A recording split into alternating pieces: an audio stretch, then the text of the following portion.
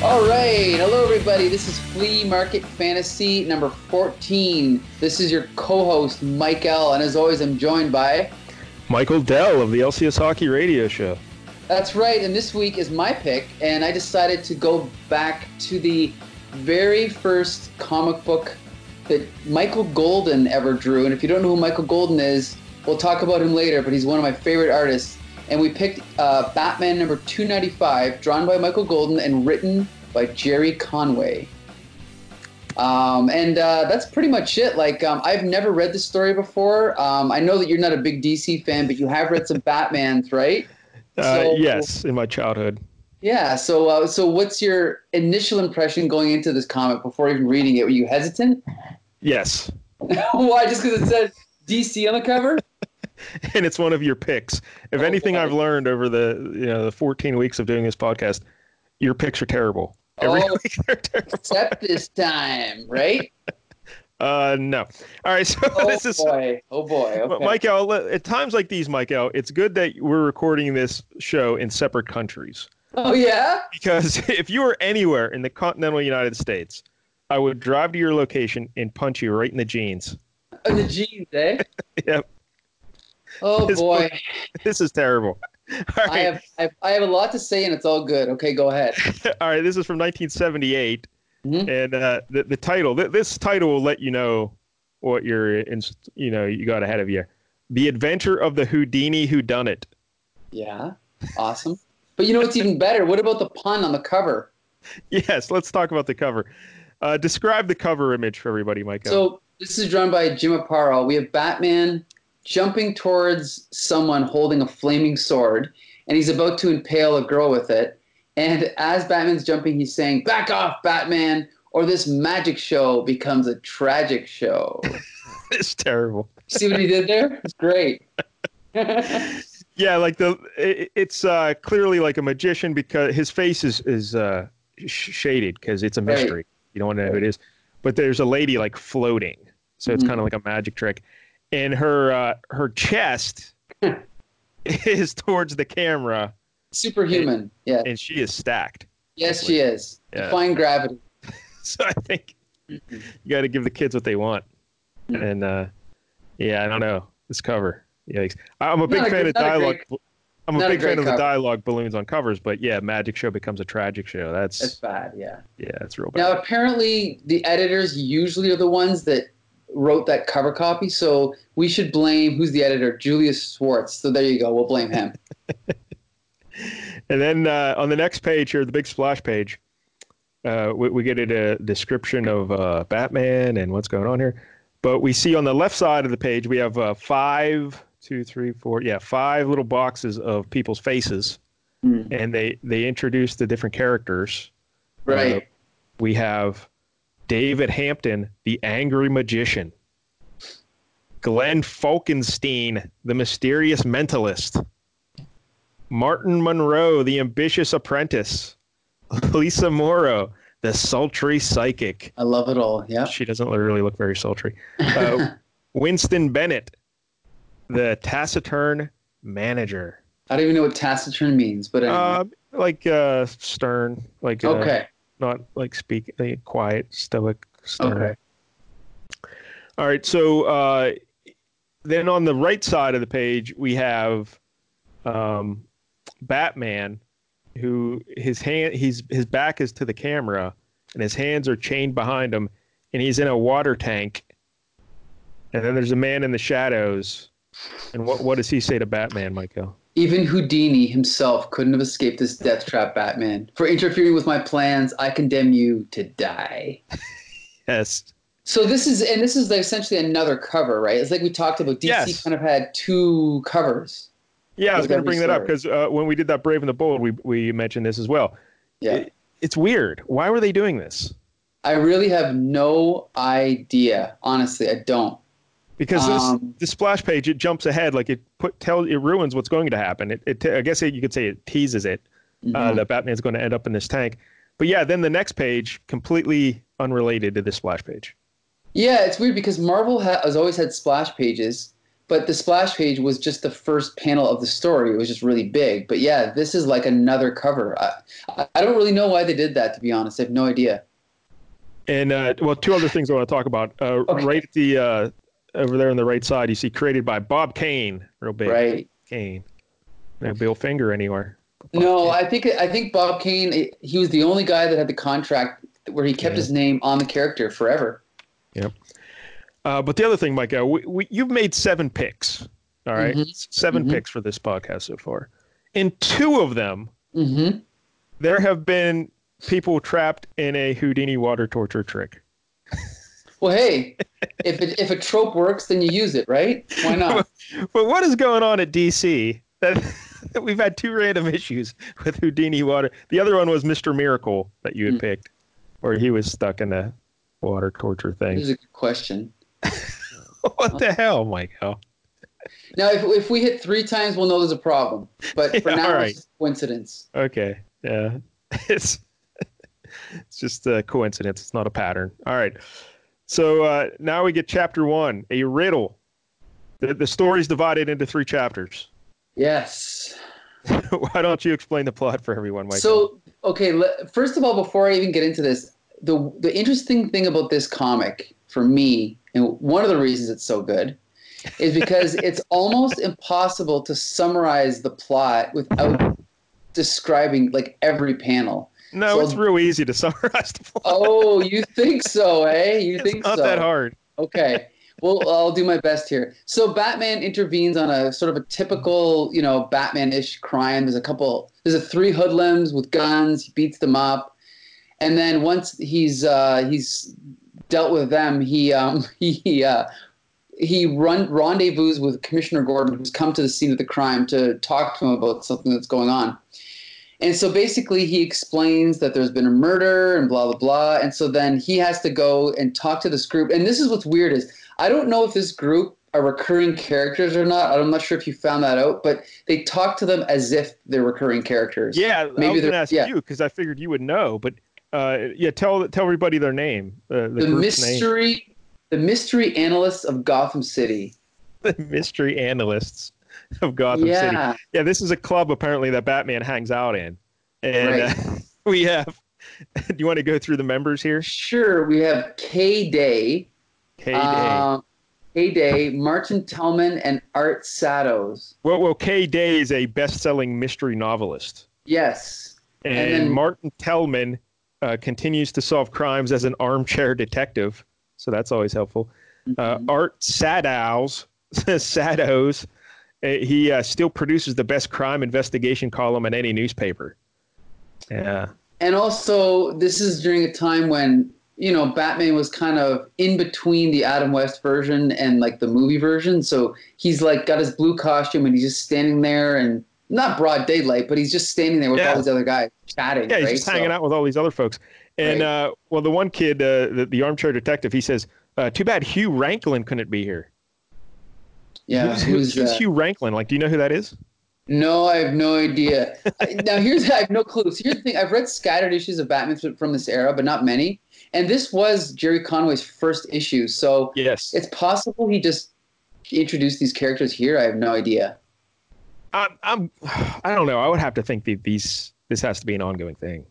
We'll have to look into that. Yeah.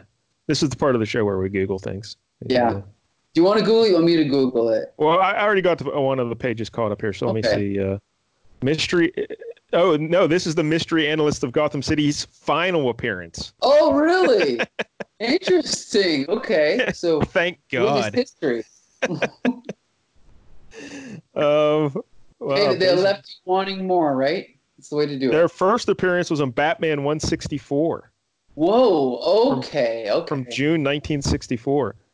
Former members included, let's see, besides the people already mentioned, Clark Kent and Jimmy Olsen was an honorary. Okay.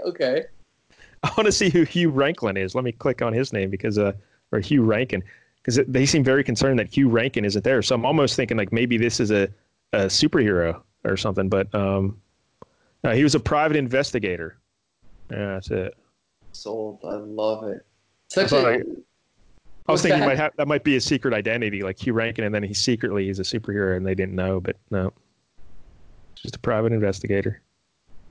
Oh, So this is terrible. All right. I love it. Anyway, okay, so back to the crime. So basically now on Batman finds out there has not been one murder, but three. Okay. Yes. And so each of these people, this members of this group, have witnessed a different murder. And so the first guy describes being in a store and walking out and coming across the dead body of a woman. Okay. So a woman's lying there with red hair. Okay. So then the police come. The police, the EMS or whatever they call the paramedics, cover up her body, load it into the ambulance. Then, just as that's happening, a guy comes running down the street. You killed her. She's dead, and you killed her. There's all this commotion.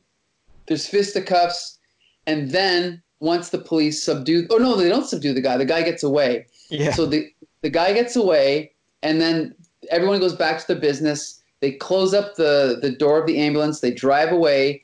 But when they get to the Gotham morgue, the woman's body is gone. Yes. Awesome mystery. Anyway, so I'm already sucked in, Mike Dell. Okay, I'm sucked in. Right? So now the next guy gives his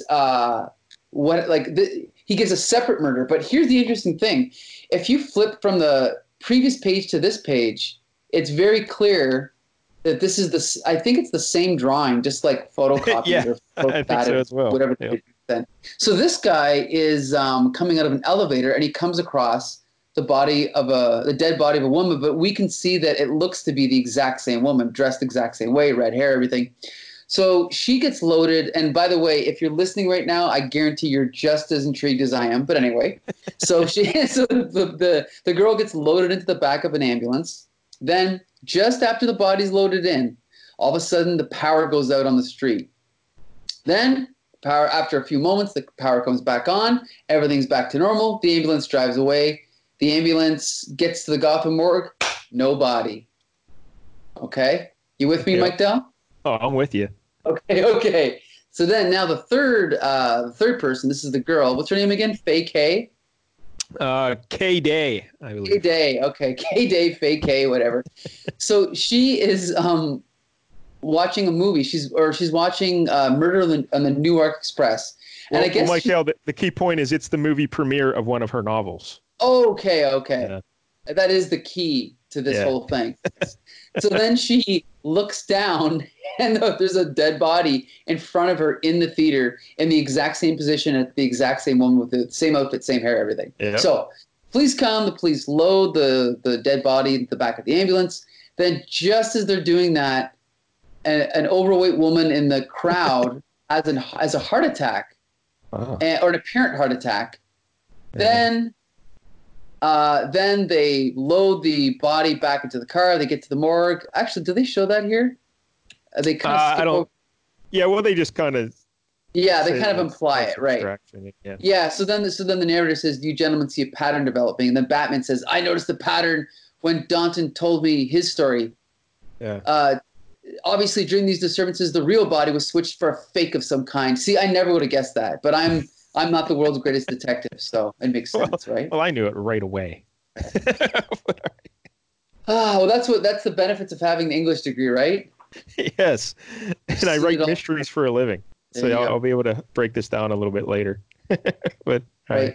Do you actually write mysteries? Yes, and I edit mysteries and I publish mysteries. I do it all. I didn't know that. Okay. 19books.com, edit19.com, bookchimp.net. Go to all three of those. All right. Okay. So this is all tired cliches to you. No. This is fine. No problems here. But I just like how he said, I noticed the pattern. That second, okay, Batman, just calm down. Okay. You don't have to be bragging about it. So I'm sure everyone noticed. Yeah. So except me. Okay. So then Batman shows how they now they go to the morgue, and he shows how they faked showing the body underneath the blankets by showing these like razor thin metal kind of like wires that create the shape of a body, and then when you pull on them they just collapse. And I guess that's something that magicians use, right, to make it look like there's a body underneath a sheet or whatever. Yeah. So Batman knows right away, we better go to this magician's club and investigate. Right. The Magic Palace nightclub. Then, just as that happens, Batman looks over and sees someone standing in the doorway. And he's like, now, if you excuse me, we've got some uninvited company, someone I'd like to speak to. So he starts running after this guy. And there's not really much of a fight here other than that Batman, just as he's catching him, this guy throws some flash powder in his face and blinds him. Yes. Then the guy ends up getting away. And it's kind of funny because you see Batman standing in this awkward pose, clenching his fists in anger because he can't run after him. Yeah, the guy's like 2 feet away from him. Yeah. And so they decide to go to the club where all these magicians hang out at. Mm-hmm. And they start interrogating these people. And this is where it gets kind of tricky here because So this is where it gets confusing because this all depends on the color of people's shirts because, it's a comic book. It's hard to tell people apart. But so he starts interrogating everybody. What's that? It shouldn't be hard to tell people apart if the art was a little better. We'll talk about that later. Let's not skip ahead. So I assume that everyone's following along as they're listening so they can see everyone's face here. I mean, they're distinct enough, but in any case. So he starts interrogating them. And basically, this one guy, what's his name? Bennett? Is it Bennett? Martin Monroe, the apprentice. Martin Monroe, right. So so basically they say, so there's 3 people here. The young lady is Lisa Morrow. She isn't a magician. The sultry psychic. Right. She's a psychic, a friend of Glenn's. And then there's Glenn Falkenstein is one of the top mentalists in the business, mind reading, that sort of thing. And of course, Martin Monroe, one of our junior magicians, an apprentice of Mr. Hampton. So then Batman says, tell me, which one of you would have reason to kill June Gold? And then Monroe says, why, you vigilante? Who do you think you are asking a question like that? And then I love this part because then Commissioner Gordon says, he's an honorary police deputy, Mr. Monroe, and I am the police. Yeah, right. So then he cooperates because he realizes now, and this is a strange point in Batman history where, yes, Batman was actually deputized by the law, right? So this is a kind of a weird time. Yeah, just like in the TV show, in the old TV show, he was deputized. So it's kind of funny. But anyway, this guy does have an alibi. Someone saw him sitting in a restaurant while the murders were happening. The taciturn manager saw him in the taciturn manager, right, which we talked about what taciturn meant earlier. So he saw him. So this guy's clean, right? So then he's like, besides, if you want a motive for June's murder, ask Lisa or Glenn, right? So he throws the trail off him. Then he says, what about Hampton, Commissioner? He hated the girl, only kept her on because she was blackmailing him. Think it over. I must go now. I have things to do. So then Commissioner Gordon's like, see, this is what I mean. It's kind of hard to summarize. You kind of just you might as well read the whole issue on the air, right? It's not that hard to summarize. So then, well, maybe if you were a writer, if you wrote mysteries, like you. But what I like is, so then he goes looking at Glenn and the sultry psychic. And if you notice, Michael, on the top right panel of that one page there, right after he talks about the alibi for the other guy, if you look at the sultry psychic, she's not wearing pants. Hold up. Which is this, page 12? I never see page numbers on these. Okay. Page 11. Page 11. Top right panel. Like, it looks like she's dressed as like a magician's assistant or something. Like, she's not wearing pants and like looks like she has like stockings on.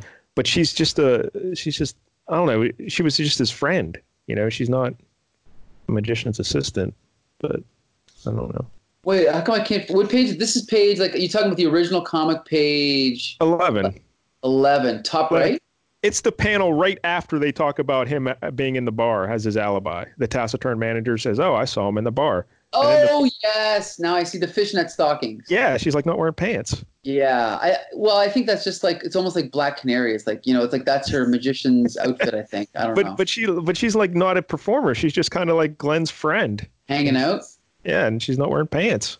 Mm. Maybe that's why she's sultry. Could be. Yeah. All right, anyway, go ahead.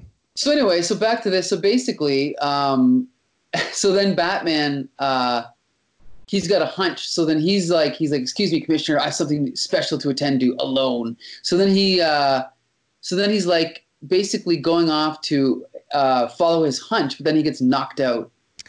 Yeah, his hunch is that he saw Kay Day the best-selling mystery author, she's no longer with them. So he goes, I bet she snuck off to go investigate something. I better follow. And yeah, he gets knocked out by like a 2x4 to the back of the head. Right. What a great superhero this is. Well, this was back in the days when Batman was not, he like this. Nowadays, this could never happen. Batman can beat any opponent. He knows every form of martial arts, right? Yeah. Back then, he was getting captured left and right, right? So this was common. And that's look. We're like 12 pages into the story. He's already been hit in the face with a flash powder. That's true. That's true. And then knocked unconscious by a 2x4, just by average dudes. Well, not like the Riddler or the Joker. No, just average dudes. See, I like heroes that have weaknesses, there's a chance that they can lose the fight. You know what I mean? So that's why I like this. So that's fine if you're fighting someone, worth fighting. But, these are just dudes. These are just magicians, yeah. What the hell's going on? So now Batman is tied up inside like a tank of water. And basically, here's the bad guy. So here's the bad guy. He's in shadow, so we don't know who it is. And he's basically explaining to Batman how he's going to die. And just as happened in the Mr. Miracle comic, yes, he's like, oh, I can't be bothered to stay and wait to watch you die. I'm just going to go take off. I got something else to do. So he's like, I have a performance to give you. See, the show must go on, but don't worry, I'll be back later to dispose of Miss Day. So then he just leaves him, right? Yeah, because K Day is tied up at the base of the tank. Right.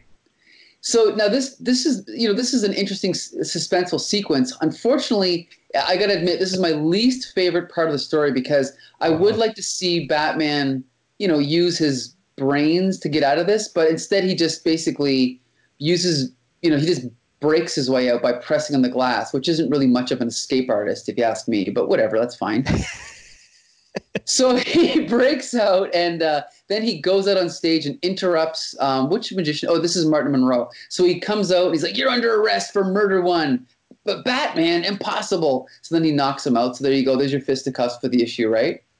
But then, of course, he's Batman punching a magician's assistant and he doesn't knock him out. Come on. You're Batman. Let's go. Maybe he's supposed to be an average, sized, average strength guy at this point. Maybe he's not, the Ben Affleck Batman yet. But they still draw him like he's real muscular. And this magician's assistant, like maybe $130, $140 tops. Making excuses here. Yeah. So he subdues him, and it's funny because the guy actually tries to fight him with that old trick of the jacket. What is that? A jacket full of what are those sparrows? What are the birds that magicians have? Usually they're doves. Oh, doves, right. But yeah, they're painted yellow. So usually doves aren't yellow. Maybe they've just been in that coat a long time. And then he has more flash powder up his sleeve. And he like turns into fire and stuff. Oh, this magician's tricky. Mm-hmm. So basically, he does the old punch him in the gut, knock the wind out of him trick. Then uppercuts him in the jaw. And look at the size of that arm on that uppercut. Yeah, it's a good size arm. It's enormous. And then the guy almost thinks he's going to get his head cut off with a guillotine, but this makes no sense. But he's a magician. Yeah. He's a magician. He knows it's not a real guillotine, yet he's terrified. It's just like, it's like in the heat of the moment he forgot. That's what I think is happening. All right. Okay, yeah. I guess. Okay. See, you've written and read a lot of mystery novels. I've read a lot of comic books, okay? So I can explain to you how the logic works in comic books. This is how it works, okay? Just go with it. Okay. So then, now that he's been subdued, and again, we can tell these are two different guys because this guy has a blue shirt and the other guy has a kind of a purplish shirt, right? So that's really the only way you could tell them apart. That's true. This is true. So basically now we're going to wrap up the mystery, right? And we're going to see, because up until this point, Mike Dell, I have no idea what's going on. I'm like, how is Batman going to solve this crime? I have no clue. Okay, so if you're listening, audience, this is what happened, okay? I love it. So this guy, what is it, Monroe? He basically took the dead body of the girl, right? Yep.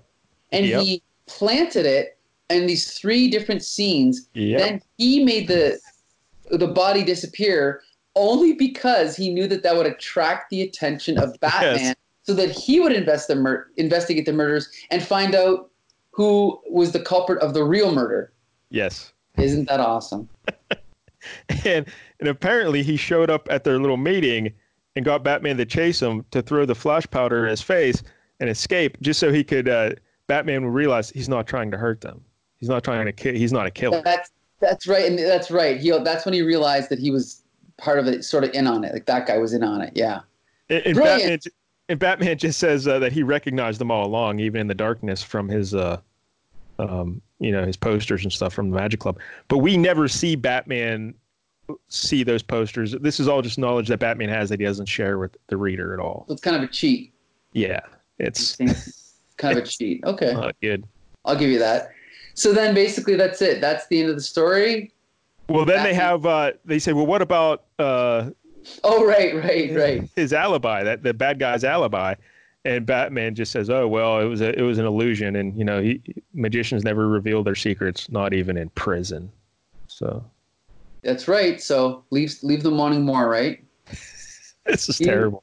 No, Mike L. Wanting more. Yep. Go ahead. Is this what Batman was like back here? Like this kind of nonsense? I can only say this. Okay, this was written by a certain Jerry Conway, who we only recently reviewed a story that he wrote. Right? We reviewed his issue of Amazing Spider-Man. Yeah, which was great with Craven and the Gibbon. Right. So here's the thing. I'm actually just going to jog ahead to the issue ahead, the issue after this, because I don't know who wrote it, but I'm just going to check right now. It wasn't Conway. No, it wasn't Conway. I know that because this was like Conway did 295. This is his first one, and then he didn't come back to Batman until 305 and 306. Okay, so the next issue, I can only say that yes, this is probably what Batman was like at the time. Like the next issue was written by David V. Reed, who I've never even heard of.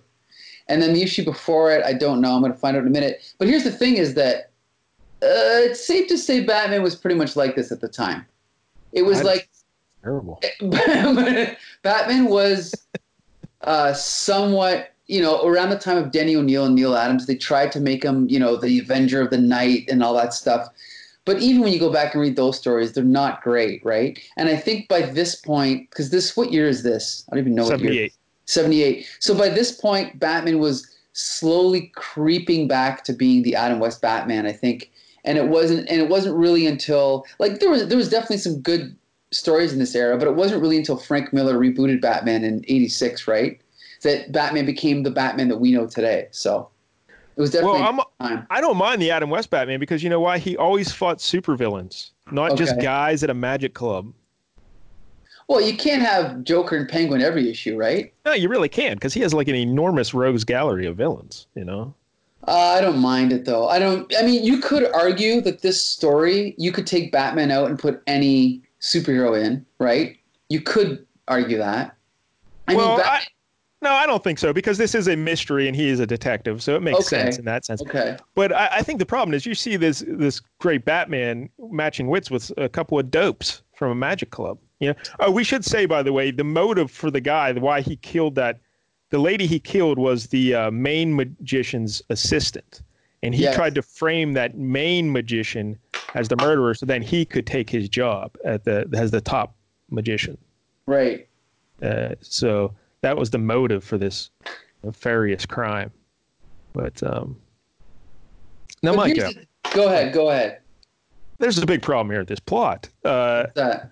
So we're supposed to believe that this Hampton guy, the main magician who was being framed, he sees the dead body of his lady friend, his assistant, and he's like, oh, you know what I'm going to do? I'm going to take this dead body, go around town, create 3 scenarios for these murder analysts of Gotham to attract their attention. And then I will pick up this dead body, steal it out of an ambulance, take it across to another part in town, drop it off, create this fiasco, this distraction, everything, wait for them to load it into the ambulance, steal this dead body out of the ambulance, carry it around town again, put it in a third spot, steal it out of the ambulance again. It's insanity. A magician never gives away his tricks, okay? We don't know how he did it. There's a dead body that you have to carry around to 3 different places. There is no trick. That's it. That's what you got to do. It just makes no sense. Here's the thing. This is what I'll say about this story, is that if we accept that this was written for a younger audience, Like, what if this was in the form of a cartoon? Like, would you It would still be terrible. No, stop. This is brutal. It's interesting to read this though, because you do get insight into why Batman was so bad and he needed to be like rejuvenated. Rebooted. Yeah, because this, I don't know why anyone would want to read this stuff. But this is one issue by Jerry Conway. Like, it's not like Jerry Conway was the regular writer at that time, so we have no idea. Now, the fact that the writer before this and after this we haven't even heard of, David Reed, I mean, it probably wasn't much better, but I think that clues you. I've been reading a lot of Bronze Age comics lately, and at the very least, the reason I like this is because at least there is a mystery. It's not just fisticuffs. You know what I mean? Do you want me to get into breakdown mystery plotting for you? Go ahead. How this works. All right. Now, the structure of the story is pretty good in terms of the mystery because it's only like 17 pages, so you can't do too much. But he broke it up into 3 chapters. And there are different ways you can plot a mystery. Some people do 3. I prefer to do a 4-arc structure for a mystery. But this is in 3. So basically, in the first arc or chapter in this one, you set the stage. You know, you reveal what the crime is, what has to be investigated. Then in the second chapter, you do the actual investigation. And then it ends on a low note for your hero. And then in the third arc, he comes and he beats the villain, you know. So that's basically what you're doing here. Now, I like to do a 4-arc structure. Sure. Where the first thing you do is you don't open, it's not an actual official part of the arc. You open with a hook. Sure. With a little hook, like 5 pages to catch the reader's attention. And you get that here in this issue where Batman's beating up those 3 criminals. That's your hook. So you get a little bit of that. Then your first arc is you introduce the scene, the characters, and you get your murder. Usually you find a dead body. So you know what the crime is. Now your protagonist or detective, he has to go and decide, all right, I'm going to solve this case. The second arc is where he does his he starts the investigation, but things are pretty passive. He's just looking for clues. He's finding stuff out. He's interviewing people, but he's not really taking too much action yet. And then at the end of the arc 2, usually there's a second dead body. And that dead body will put the detective back to square one. Like he looked like he was looking in a certain direction, like, oh, this suspect might be it. And then usually that suspect ends up dead. So he's like, fuck, I got to start over. Sure. So then the third arc, the action picks up, becomes more intense. Your detective becomes more proactive. He's out there doing stuff, getting stuff done. He's no longer following the book. He's working on his instincts, his gut feelings. But then at the end of the third act, Michael, your hero, your protagonist, your detective, he suffers a huge setback and something where it's like, oh, all hope is lost. You know, it's like, oh, shit. And I guess in this thing, it's Batman being stuck in that water tank. You're like, oh, no. You know, how do I get out of here? Then in the fourth and final arc, you have your hero muster all his forces. He comes together. He rises up. He solves the crime. He beats the villain. And then you end with a coda, with like a couple pages of just summarizing everything, explaining it, how he solved it, and that kind of thing. And then you send them all home happy. But that's the 4-arc structure of a mystery. Here, Jerry Conway is using a 3-arc structure just because of the limited page count. You know, you don't have a lot of room. But when you're watching mystery movies or TV shows, Michael, if you keep that in mind, you can usually figure out what's happening. You know, like you'll see oh, well, yeah, this is what's going on here. And oh, that guy's got to be the killer. But keep that 4-arc structure in mind when you're watching that stuff, and it'll help you out. Oh, well, I mean, I haven't studied mysteries specifically, but I've definitely studied screenplays and story structure. So I know what you mean. Like, you can see, especially nowadays in Hollywood, you can see, like, the formulas, right? Like, as you're watching, you're like, oh, okay, so this is where, you know, the hero does something that's going to get him, that's going to cause him this to happen or whatever. You know, you can see it coming because it's like they're just checklisting, right? Yeah, but that's the great thing about mysteries is it is very formulaic, but the genius comes in making it seem like it's not. Sure, yeah. Putting a new spin on each one. So people say, oh, it's so restrictive, but actually it leads to more creativity if you're stuck inside a box. You got to figure out ways to do things, you know, so I like about the mysteries. But yeah, so this is a pretty standard structure for a mystery, but again, because of the limited space, you can't really do too much. But so in that sense, it was all right. Well, that's the thing is that I get more like I said, I've been reading tons of Bronze Age comics lately, and I love them all. But I see more like, don't get me wrong, I understand that the premise is ridiculous. Like the actual believability of how he could pull this off is preposterous. But I guess I appreciate the fact that there even is a mystery versus most of the comics where I'm reading where, what is really the story? There's not, like, for example, the Fantastic Four with the golden gorilla. The big monkey. Yeah, the big monkey. That was brutal. It's like, now I know why I never read, like, that's why everyone comes down on the era in between Kirby and John Byrne, right? And now I understand why. It's like, well, how come I never read those? Now I know why. Because if they're all like that, it's kind of the same thing, I guess you're saying about this. Don't distract from the garbage that is Batman by bringing in a big monkey story. Oh, you got me. You got me. Okay, so let me ask you this. What story was better? The Amazing Spider-Man by Jerry Conway that we read, or this Batman comic by Jerry Conway? The Spider-Man by leaps and bounds. It had Craven the Hunter and Gibbon. It was amazing. And the Gibbon. Always the Gibbon. You actually think this is better than that Spider-Man we did? I enjoyed the other one more, but I think this has a better story. No. I think so. No way. Okay. So, all right, let's talk Jerry Conway. Sure. We already broke him down when we did that Spider-Man issue, so we don't have to get into all that again. Sure. But this was he was 26 years old here. Wow. In 78, and this was after the Spider-Man run and all that. He left Marvel when he came to DC. And this was the first issue of Batman he ever wrote. He did 25 issues total from 1978 to 1983. And he did 30 issues of Detective Comics from 76 to 83. So he does have a history here with Batman. He created Killer Croc and Jason Todd. Mm-hmm. And from what I was reading, Michael, people were saying they were crediting Jerry Conway with Marvelizing Batman.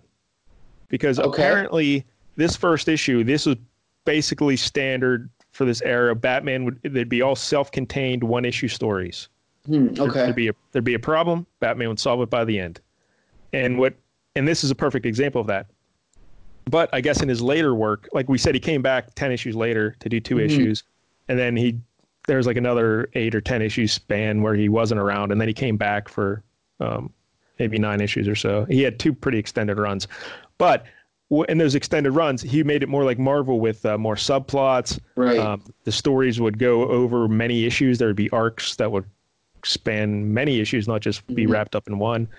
So people seem to enjoy that aspect of it. Did you read more Jerry Conway later? Yes, I read, and I believe those were the ones drawn by people like Gene Colan and Don Newton. Yes. And I remember, I think it even crossed back and forth between Batman and Detective, if I remember correctly. But I did really enjoy those. Yeah, that was when, like, there was all these running subplots. Like, that's when Jason Todd was introduced. And that's when, I think that was when he wasn't in the Batcave. Wasn't he in the Wayne Wayne Tower or whatever, that weird building with, like, the tree in the middle or whatever? Anyway, I don't even know what I'm talking about. But, yeah, it was, I remember really liking them, yeah. Yeah. So that's maybe we'll have to cover one of those later. But anyway. Can't wait. All right, you'll see. You're in for it. A building with a tree in it. I'm excited now. Anything else about Jerry Conway and Batman that comes to mind? Not really. Other than, he definitely didn't write Batman after the Frank Miller reboot, so it's definitely a product of, pre-crisis DC continuity. So, but I think it's good stuff. So I highly recommend it. From what I was gathering, this era, Jerry Conway's era, was kind of referred to as the forgotten era of Batman because, like you said, it came before Frank Miller, right, and after he was very popular. So yeah, kind of forget. And I think if this, well, I don't want to judge Jerry Conway's work on Batman from this issue because I'm sure it's much different than what this was. So yeah, he's probably writing according to the formula of the day, and also it was Julius Schwartz who's. He's a 60s editor, so he was probably writing in that style. But and again, this is his first issue on the book, and it's right in the he's not a continual run. It's just one issue, right, dropped in the middle. So he had to do whatever they were doing. So I'm not going to judge Conway on this, although I think we could judge his dialogue if we look. Yeah, it's not spectacular. there's a couple things I want to mention here. Well, we already talked about the thing on the cover, but we can't blame him for that because I'm sure. But on page 2, we got the crooks, right? The 3 crooks. We got the cash. We're just about home free. With those alarm circuits cut, ain't no way no cop's going to catch us tonight. Man, we are winners. And then the next panel, wrong, losers. Yeah, that's bad. That's really bad. Anyway, I can't make excuses for that. It's terrible. And then just the way they introduced the crime analysts of Gotham Club, and the way Batman is just kind of standing there with his arm on the dude's shoulder, and it's just some of the things he's saying here. It's pretty stiff and awkward. But yeah, whatever. It is what it is. It's 1978. What the hell? What can you do? So there you go, Jerry Conway. All right, Michael. Okay. The artwork. Yes. Michael Golden. Now, yes. I was unfamiliar with Michael Golden. When you mentioned him last week, I was like, yeah, I don't remember. But then when you mentioned some of his credits, and when I saw his art here, I'm like, oh, this looks vaguely familiar. But this is his first comic book work. This is his first issue with DC. He started out in commercial art, and he entered comics in 1977 at the age of 22. And he only did one other Batman issue. That was issue 303. His biggest runs in the comic book business were Micronauts 1 through 12 in 1979. And that's what I remember. I remember the Micronauts. Now, explain the Micronauts to people, Michael, who may not remember. Micronauts was a toy line and that basically Marvel had the license to. And so it's kind of like Transformers and G.I. Joe. They were tasked with creating a backstory. So they're kind of just, it's hard to explain what they are, but they're this mismatched group of, people or aliens or whatever. And the backstory is that they exist in this microscopic universe. Yes. And I think the reason that they call them Micronauts is because I think the original idea is that the characters were supposed to be the size that they were in the toy or something. I think that might have been the original explanation. But then in the comic, it was, no, they're actually like microscopic. And then when they come to our world, they grow to become our size, right?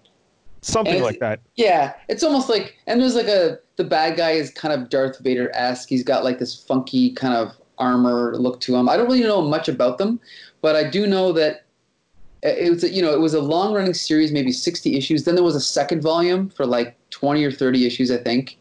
And some of like whatever elements of the continuity that Marvel created or Bill Mantlo created, Marvel kept, like the dire wraiths, I think, and a few other things. Like Marvel has kept those things around and used them in their other comics. But once Marvel lost the license, now I don't think they can even reprint those Micronaut comics. So there's really no way to get them other than if you get them in back issue bins. But it was a good selling comic at the time, but it wasn't really respected. But I think nowadays it's because of the internet, it's kind of grown like a cult following. That's pretty much all I know about it. And the only Micronauts I had was they did a crossover with the X-Men. And that's right. X-Men and the Micronauts. And I can't remember anything about that story because I thought I didn't like it, I guess. Okay, but I did have it. And like we said, that was in 1979. That all happened, the Micronauts 1 through 12. And then he did the NAM, or the NAM, depending on how you want to say it, 1 to 11, and then issue 13, and that was 1986 to 87. And the NAM actually was the basis for the TV show Tour of Duty. Come on. Is that true? Yeah, because right before the show, I was watching a little video with Michael Golden. He was giving a talk at a comic book, and he was just going through his resume, and he said, yeah, it became the basis for Tour of Duty, the TV show. How the heck did I not know that? Wow, okay. How about that? So, yeah. Interesting. He did a lot of cover work. Probably did more covers than interior work. Because really, Micronauts in the NAM, that was basically his longest runs on any book. He would do sporadic issues here and there, but those were his two lengthiest runs. But he did a lot of covers for Detective Comics, Nightwing, G.I. Joe, Punisher War Journal, She-Hulk, a bunch of other stuff. A lot of covers. And they're honestly, there's a lot of them are stunning because he got into a phase where he was painting everything, and I think the art is just absolutely stunning if you've never seen it. He also did Transformers #2, the cover for that, Michael. So you must be excited about that. Oh yeah, yeah, for sure. He also created Bucky O'Hare with Larry Hama. Yep, I've got a collection of that. Really? Well, explain Bucky O'Hare for people. Oh boy, I don't know anything about it because I've never had the heart to crack the cover. I don't know anything about it. I just bought it because it was Michael Golden, so I can't help you there. Wow. Well, it's a green rabbit, and he's like from outer space or something, and him and his animal buddies are fighting some other group of like some world run by computers or something. Okay. That's Bucky O'Hare. And then he also he drew Avengers Annual 10, and that's significant because he co-created Rogue with Chris Claremont. That's right. So that's pretty good. I think he was in the early 90s. He was like a DC special events editor or something like that, a special projects editor. Really? I didn't know that. Okay. And then at the end of the 90s, he was Marvel's senior art director. That's right. Which is a position that John Romita Sr. held for years, and I don't think Michael Golden lasted long in that position, did he? He didn't say. Okay, I don't think he lasted long, and honestly, I don't even know if that position exists now. But in any case, I think he'd be perfect for it, though, personally. But whatever.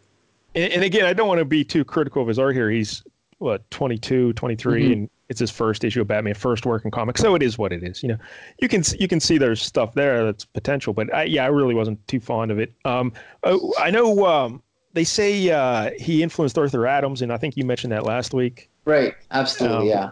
But I think looking at this issue, Michael, right away, first page, as soon as I open it, I'm like, oh, this looks like Alan Davis. You know what's funny? I noticed that too, and I've never ever seen Alan Davis in his work, but especially when you just look at Batman, right? But even like the faces, the spacing of some of the faces, and this really looks like Alan Davis to me.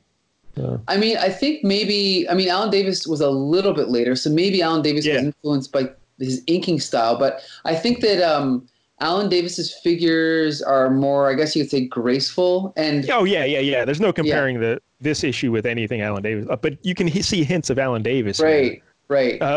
How he draw some hands, some faces, and I did a search. I searched for Alan Davis influenced by Michael Golden, and nothing came up. So I don't know.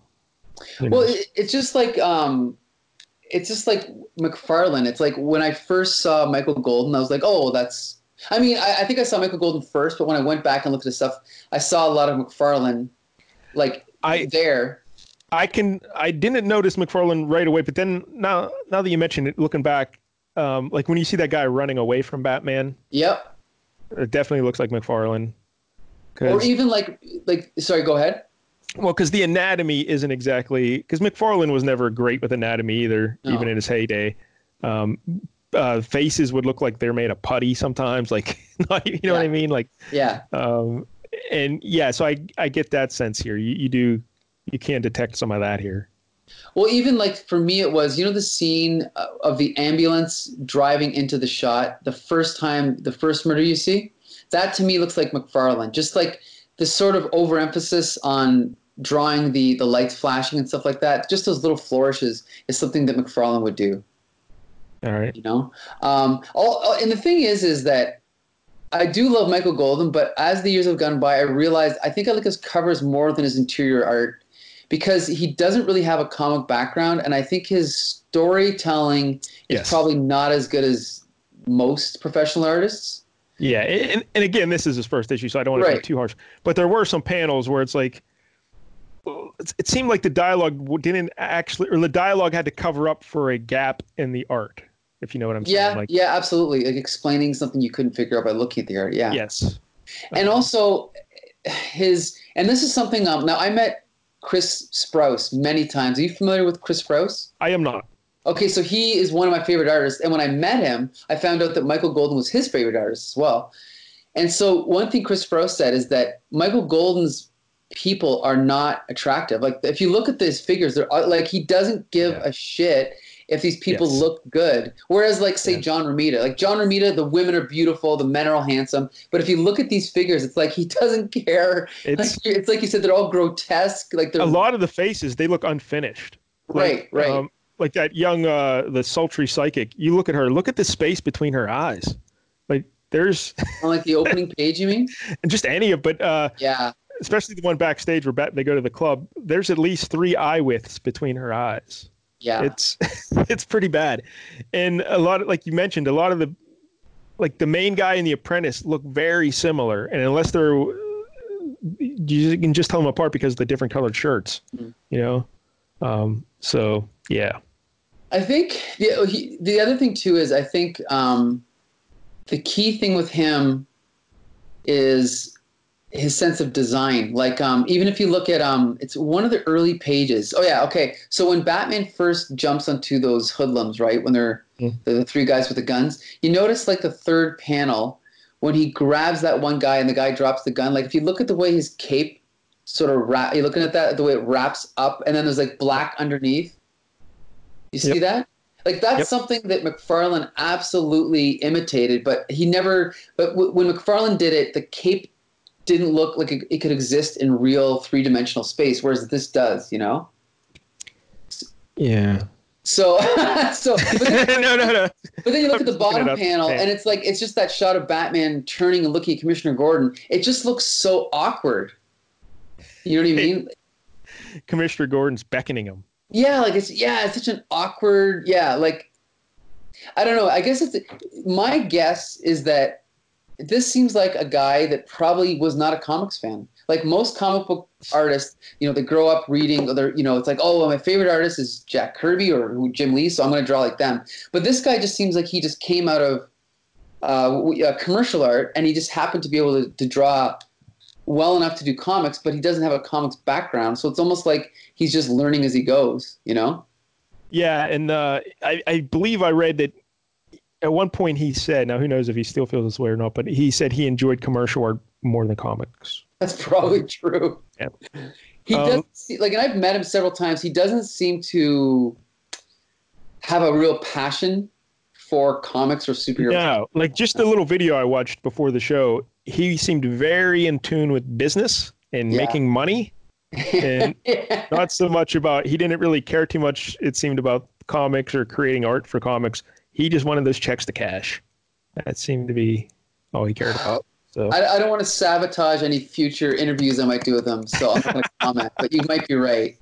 But like, I guess the best way to describe this art in here is maybe unfinished, or it almost looks like it needs another work, like another revision. Like if you look at page 11, I don't know if you still have the book open, Michael. Yeah.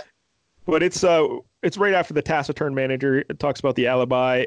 So the 4th panel, it's a good shot of Batman, a really good shot of Batman.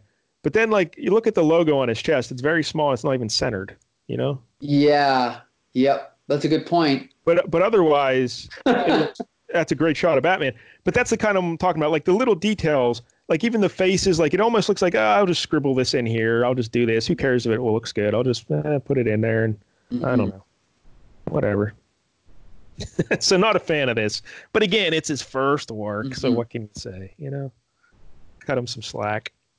Like look at page 12 when Batman's underwater in the water tank, like the second panel there.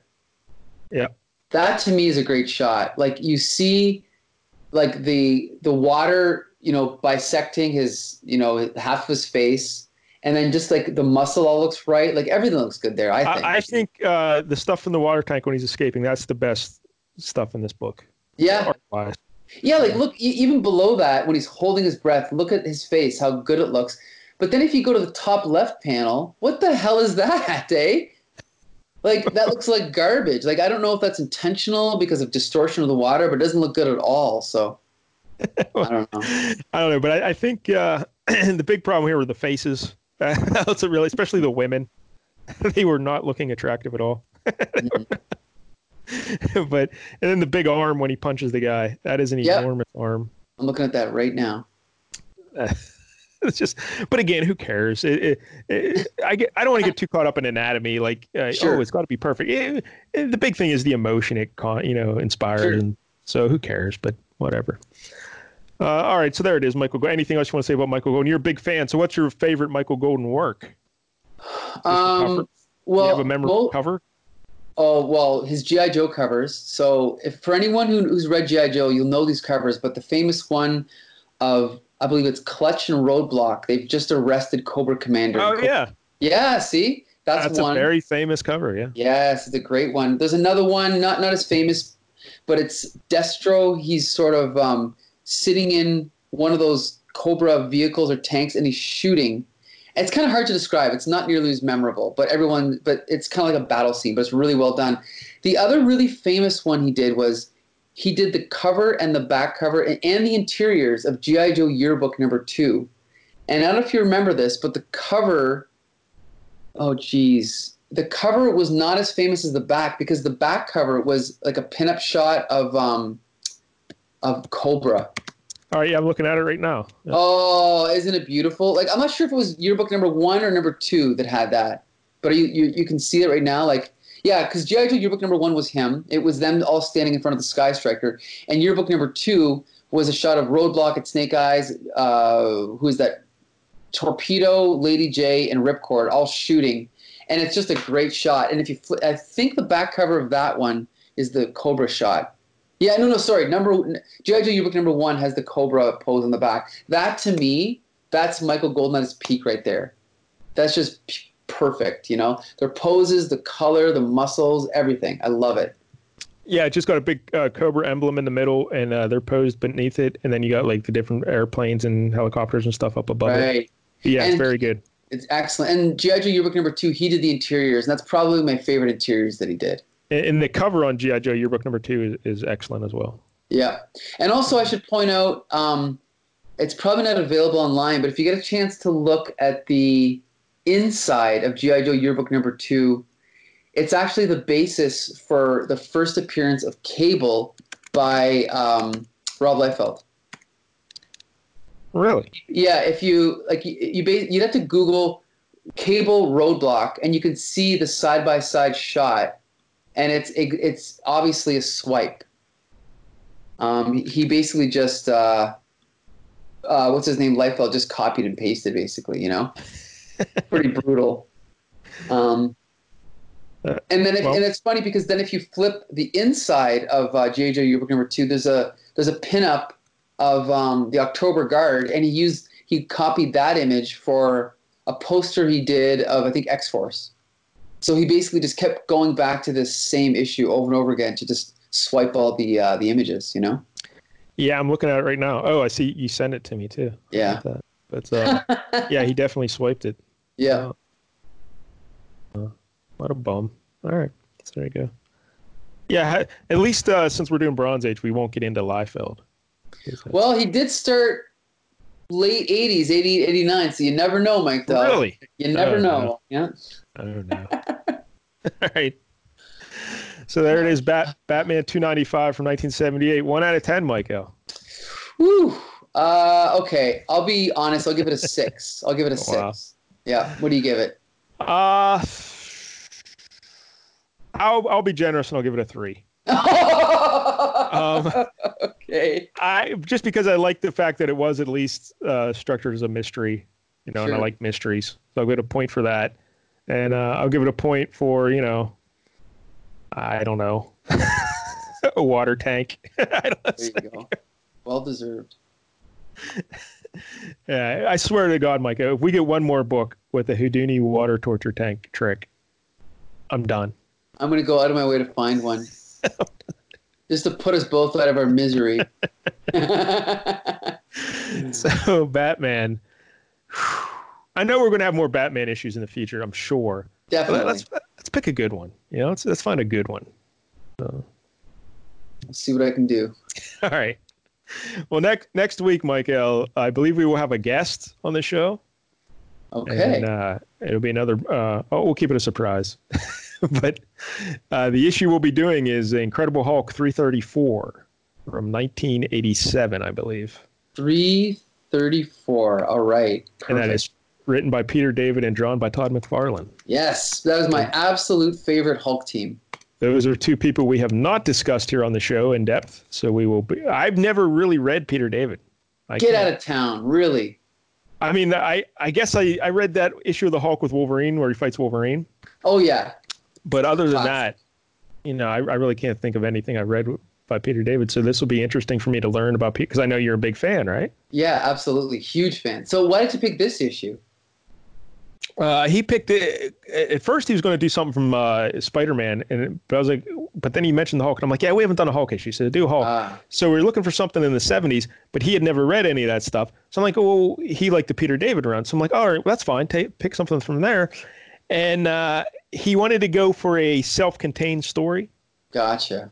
Because he said most of them were like continuing long stories, and I guess 333 and 334 were like self-contained, so he went with 334.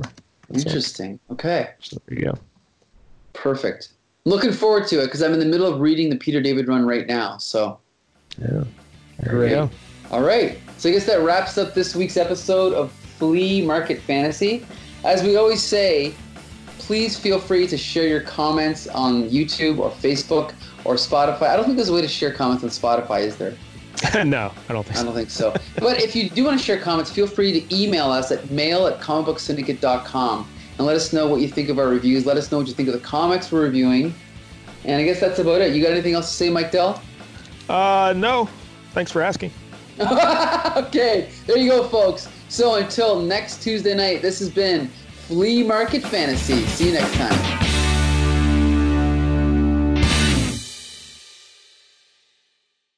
Grab a 30-day free trial of Live by Live Plus, and you'll get unlimited skips, commercial-free music, and all of the podcasts and live streaming events you can handle. Visit livexlive.com/podcast1 to learn more and start your free trial.